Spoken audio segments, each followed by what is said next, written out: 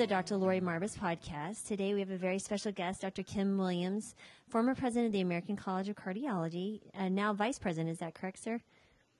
Immediate past president. Immediate past president, gotcha. But also chief of cardiology at Rush University. And today he's kind enough to share some time with us to share us how he found his journey to a plant-based diet. So how are you doing today?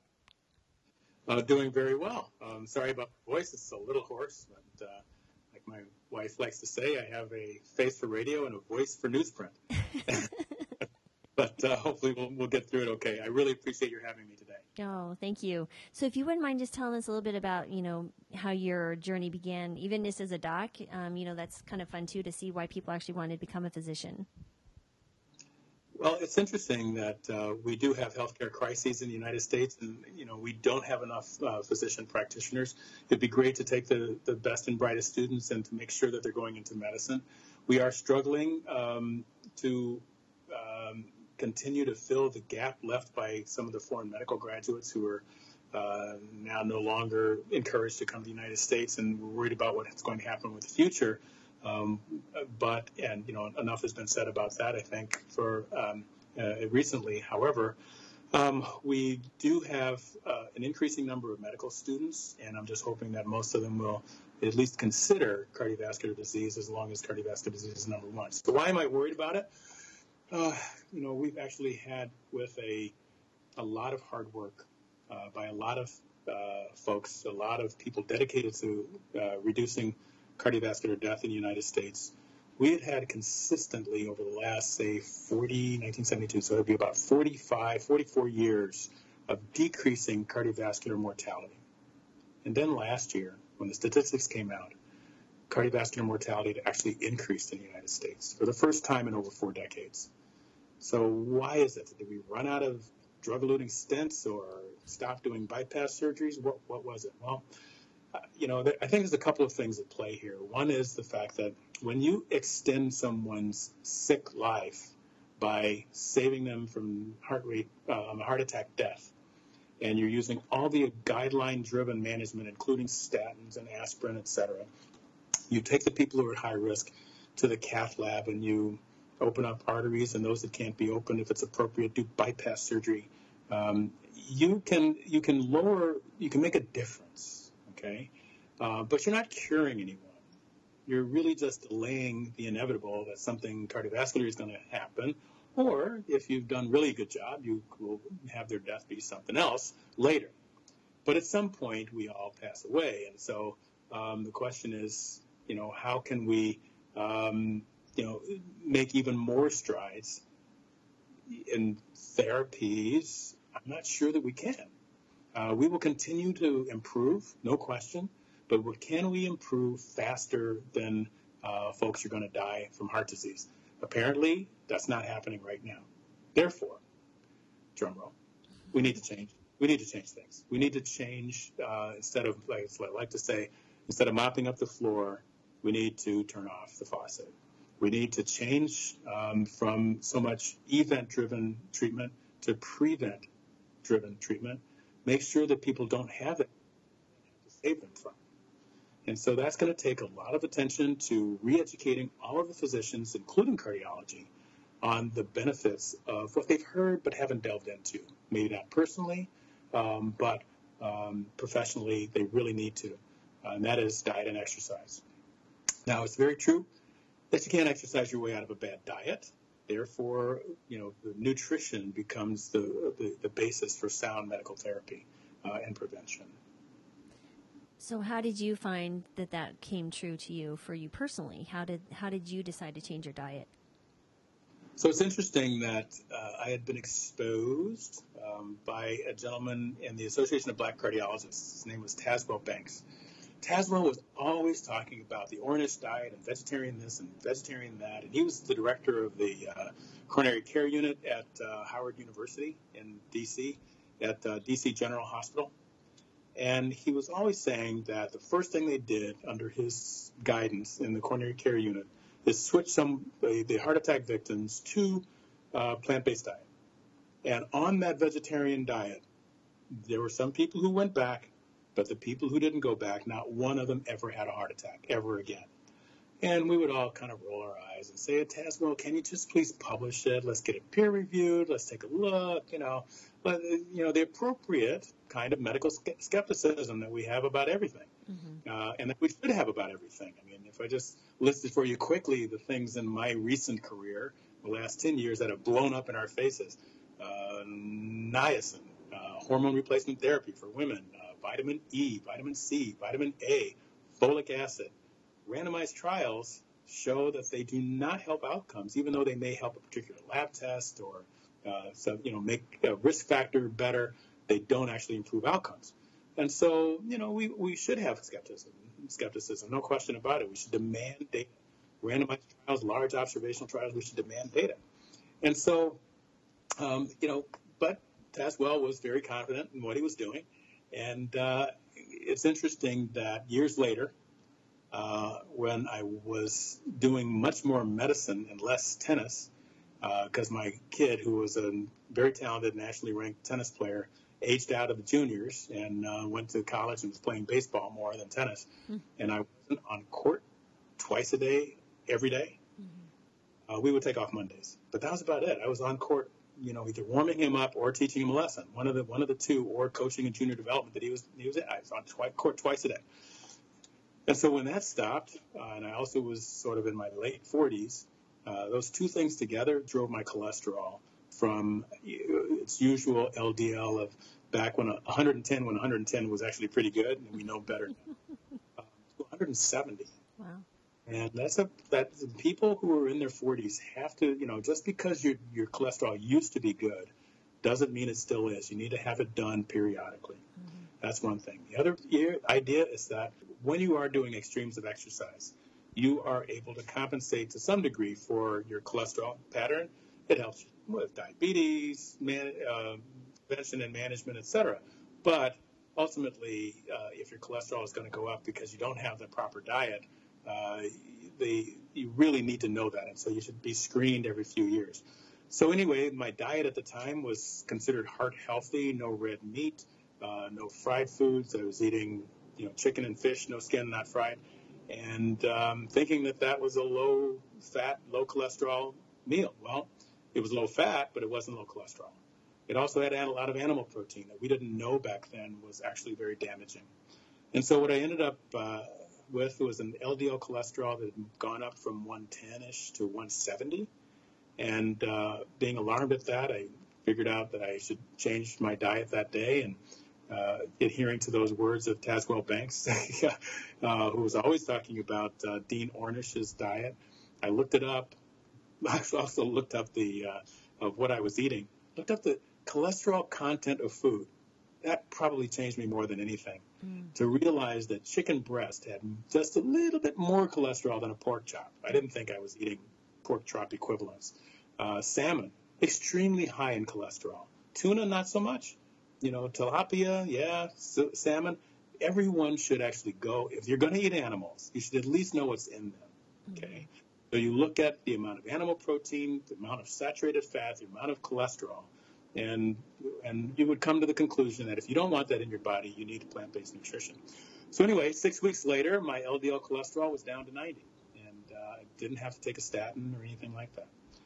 Nothing against statins, okay? If you have a population that is not doing plant-based nutrition, and I would say even some who are, if they have the genes that make their cholesterol really high, their outcome is going to be better with statins. Now, statins are notorious for having so-called statin intolerance. We actually have an American College of Cardiology app for your iPhone for statin intolerance, so how to manage it, how to try to work your way around it. But it's a major issue. The other issue is that our best data is with high-dose statins, better than low-dose statins in terms of 20, 30% decrease in heart attack, stroke, and death. Our problem with high-dose statins is that it tends to induce diabetes in people who were going to develop it down the road anyway. So it doesn't really sound like something that you would like to do. Joint pains on occasion, muscle pains fairly frequently, So our statin intolerance, it's up there. I would say in my practice at least 15%. The literature would say it's 8%. I think it's maybe I have a special population or a selected population. It seems to be more frequent. But I can tell you, overall, what the statins do is have an effect on the Medicare budget, because the death rate from cardiovascular disease, stroke, heart attack goes down. The number of people still alive who have to take medications, who have to see their doctor, dramatically increases. And so I blame statins for breaking the Medicare budget because people are not dead. Okay? And so there are definitely benefits, but is that the right way to go about it? Is that the right way to control a cholesterol if it can be controlled by lifestyle? Mm-hmm. So we do try to get everyone who doesn't have known disease to change their diet completely, to prevent the disease. And then if a person does have known coronary artery disease, for example, they've had a heart attack, they have plaque in their arteries that's been demonstrated with one technique or another, we try to get that plaque to regress.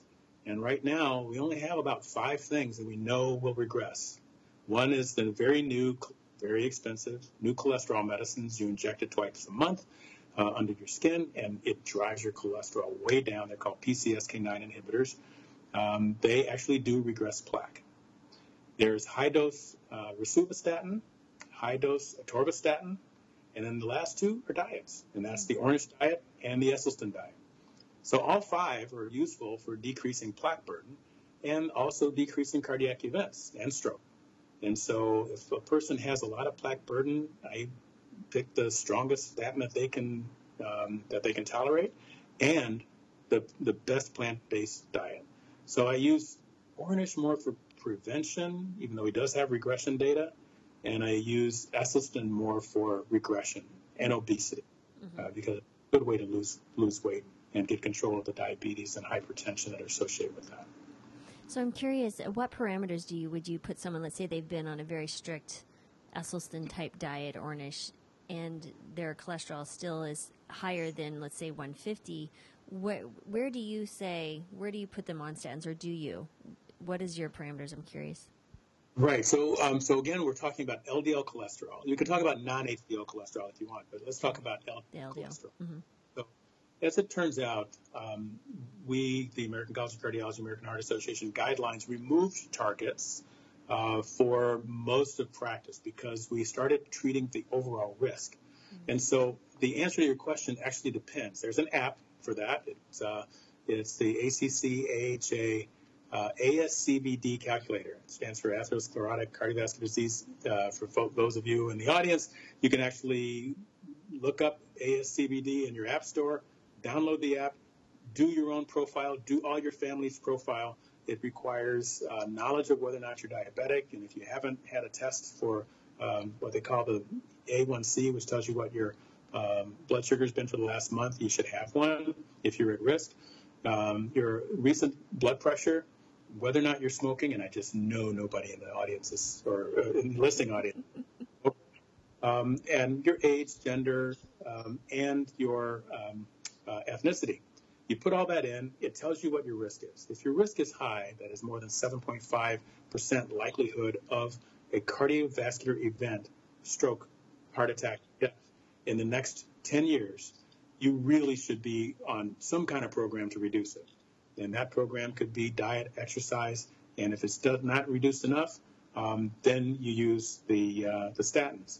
And so the answer really is variable, and our guidelines on this area have been sort of controversial. A lot of people did not like the idea of removing, for example, for coronary disease patients, removing the LDL of 70. We were all looking for an LDL of 70 or less. Removing that, the preponderance of the data says it really should be removed, that what we needed to do is use the highest dose statin and the best treatment available. Do everything we can to get the LDL as low as possible. If you were to try to correlate it with regression, which I mentioned a little earlier, you usually can stabilize plaque at around 70. Mm-hmm. If you want good regression, you probably want it around 40 or maybe even even less. The scary part for most of us was growing up thinking that if we had an LDL cholesterol that was too low, that your brain wouldn't work or something bad would happen to you. Now that we know that there are people with PCSK9 mutations that led to that whole PCSK9 and the LDL is 7 or 14, and they do fine. And now we actually have good data, mostly from the combination of hopefully diet plus statin plus PCSK9, that there are people with LDLs in the 20s. The only thing that's been found so far is that if your LDL is less than 25, you may increase the risk of cataract development. But if your LDL is 30, you don't see that, and you are going to get good plaque regression. So for the sickest of the population, we do everything we can to get the LDL as low as possible. But what I haven't answered for you, because the guidelines are still being thought about, is now that we have the PCSK9s, if somebody's doing Esselstyn diet, doing a statin, and their LDL is still blank, when do we pull out the PCSK9s? And that is something that we have to answer. We need data. I would personally feel more thrilled about it if the LDL was less than 50 or 40 or so, but that's extrapolation of data, not really a randomized trial.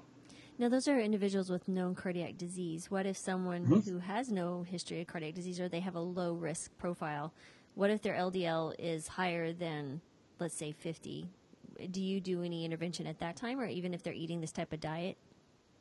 Well, let's go back and talk about the whole gamut of people in terms of prevention. Number one is if your LDL cholesterol is more than 190, more than likely you have what's called heterozygous familial hyperlipidemia if you're coming to see a cardiologist. If you're going to a pediatrician, it might be homozygous familial hyperlipidemia. And so those people are really going to need intensive management, and there's no question about it. And they probably should be very early started on as much statin as they can tolerate, and the PCSK9 inhibitors, doing everything. There are plasmapheresis and very expensive medications to try to change the outcome in those conditions.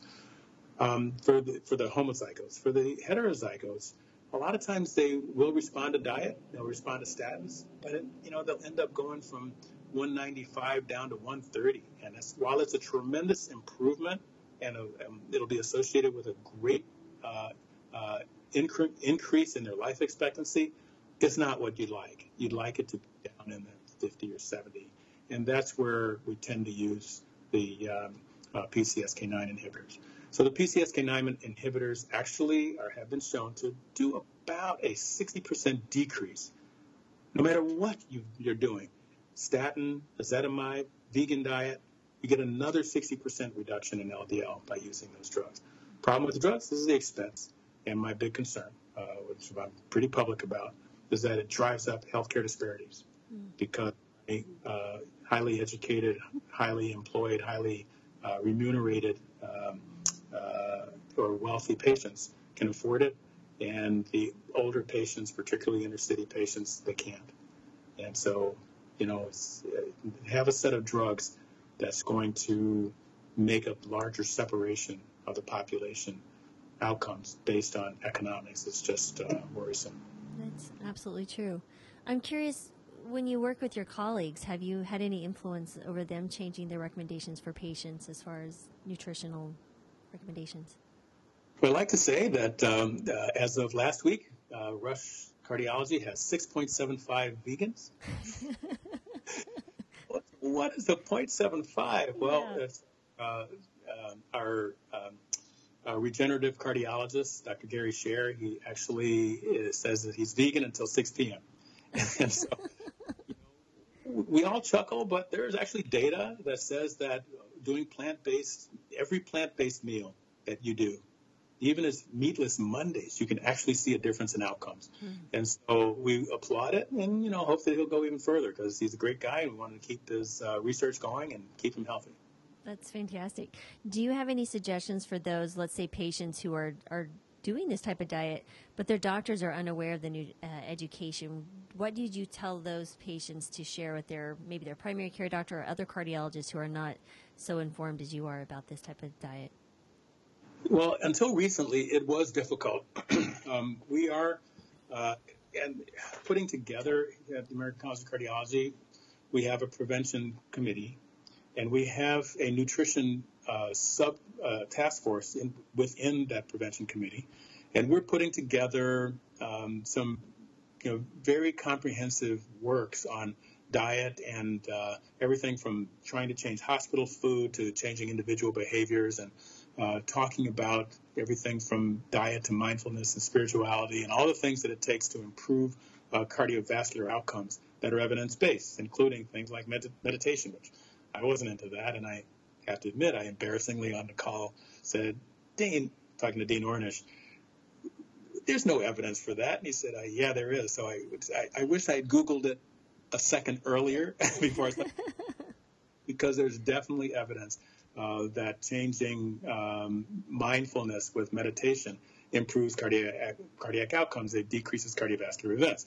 Probably a blood pressure medicine or mechanism, decreasing catecholamine levels, which makes your platelets less sticky and decreases your blood pressure. You put those two things together, and of course you're going to decrease cardiac events.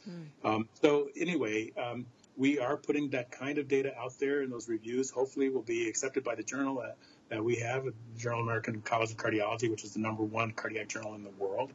And so should have a wide enough audience to actually, capture the imagination and the practice of cardiology. Until those papers are peer-reviewed and come out, I would say that what we really need to do is point everyone to the Journal of the American Medical Association. There's been a lot of data coming out, red meat kills, processed red meat kills you faster.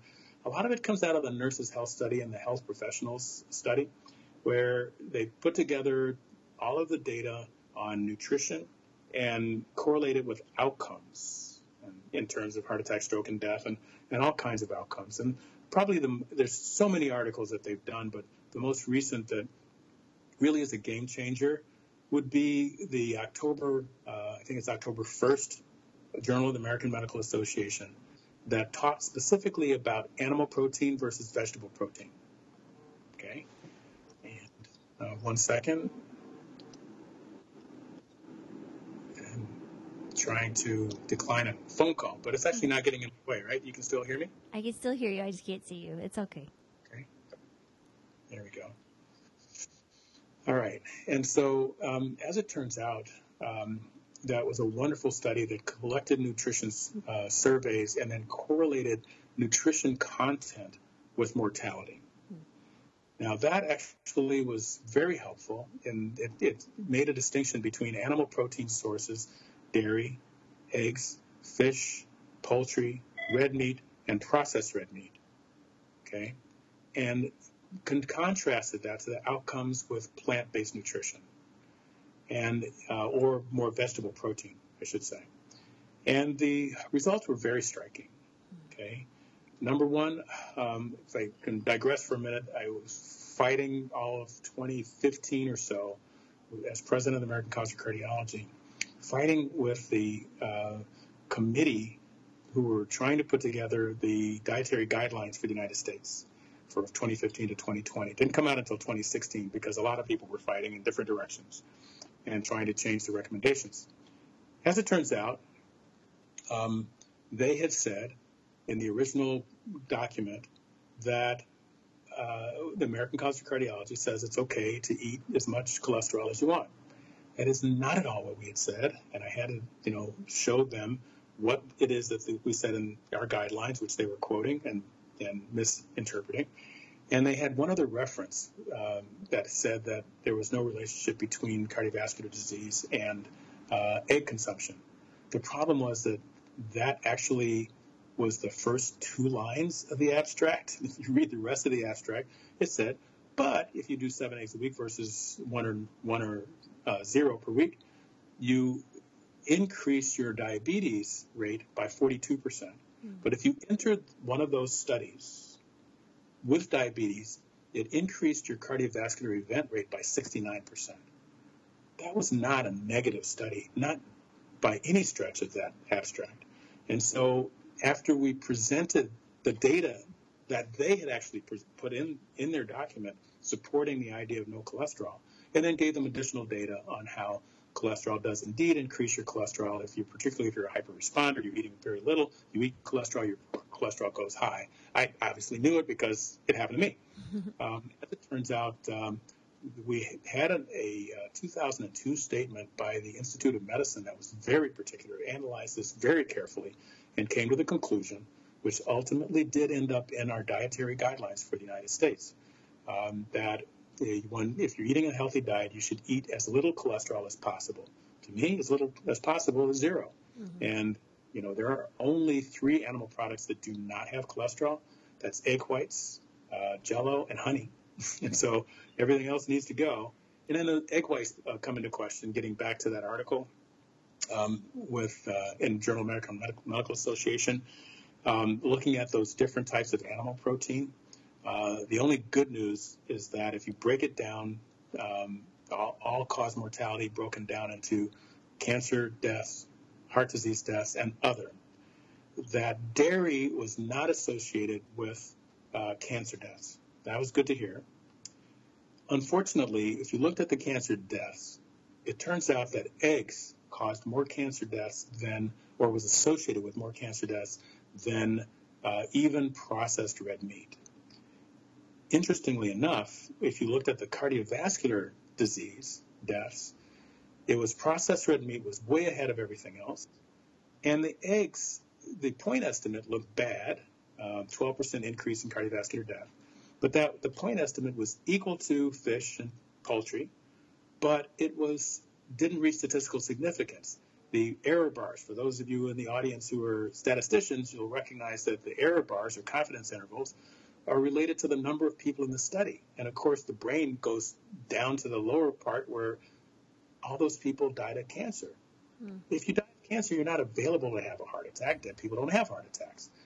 And so that whole idea that eggs don't have a statistically significant relationship with heart disease becomes like, yeah, it's true, but who cares that you're dead, okay? Mm-hmm.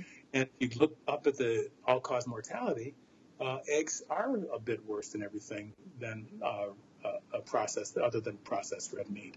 And so anyway, that's a lot of detail about that article because it was very formative, and I show it to everyone. Healthcare workers, patients, I show that data all the time to convince people that they need to change their eating habits. I think I'll put a link to that in the show notes to share with that one. And I know and I appreciate it. And I know you're busy and you have other appointments for taking the time out to speak with us today. I really appreciate your time, Dr. Williams. Absolutely. Thank you so much for having me. No, thank you. And you guys have a great day. All right. You too.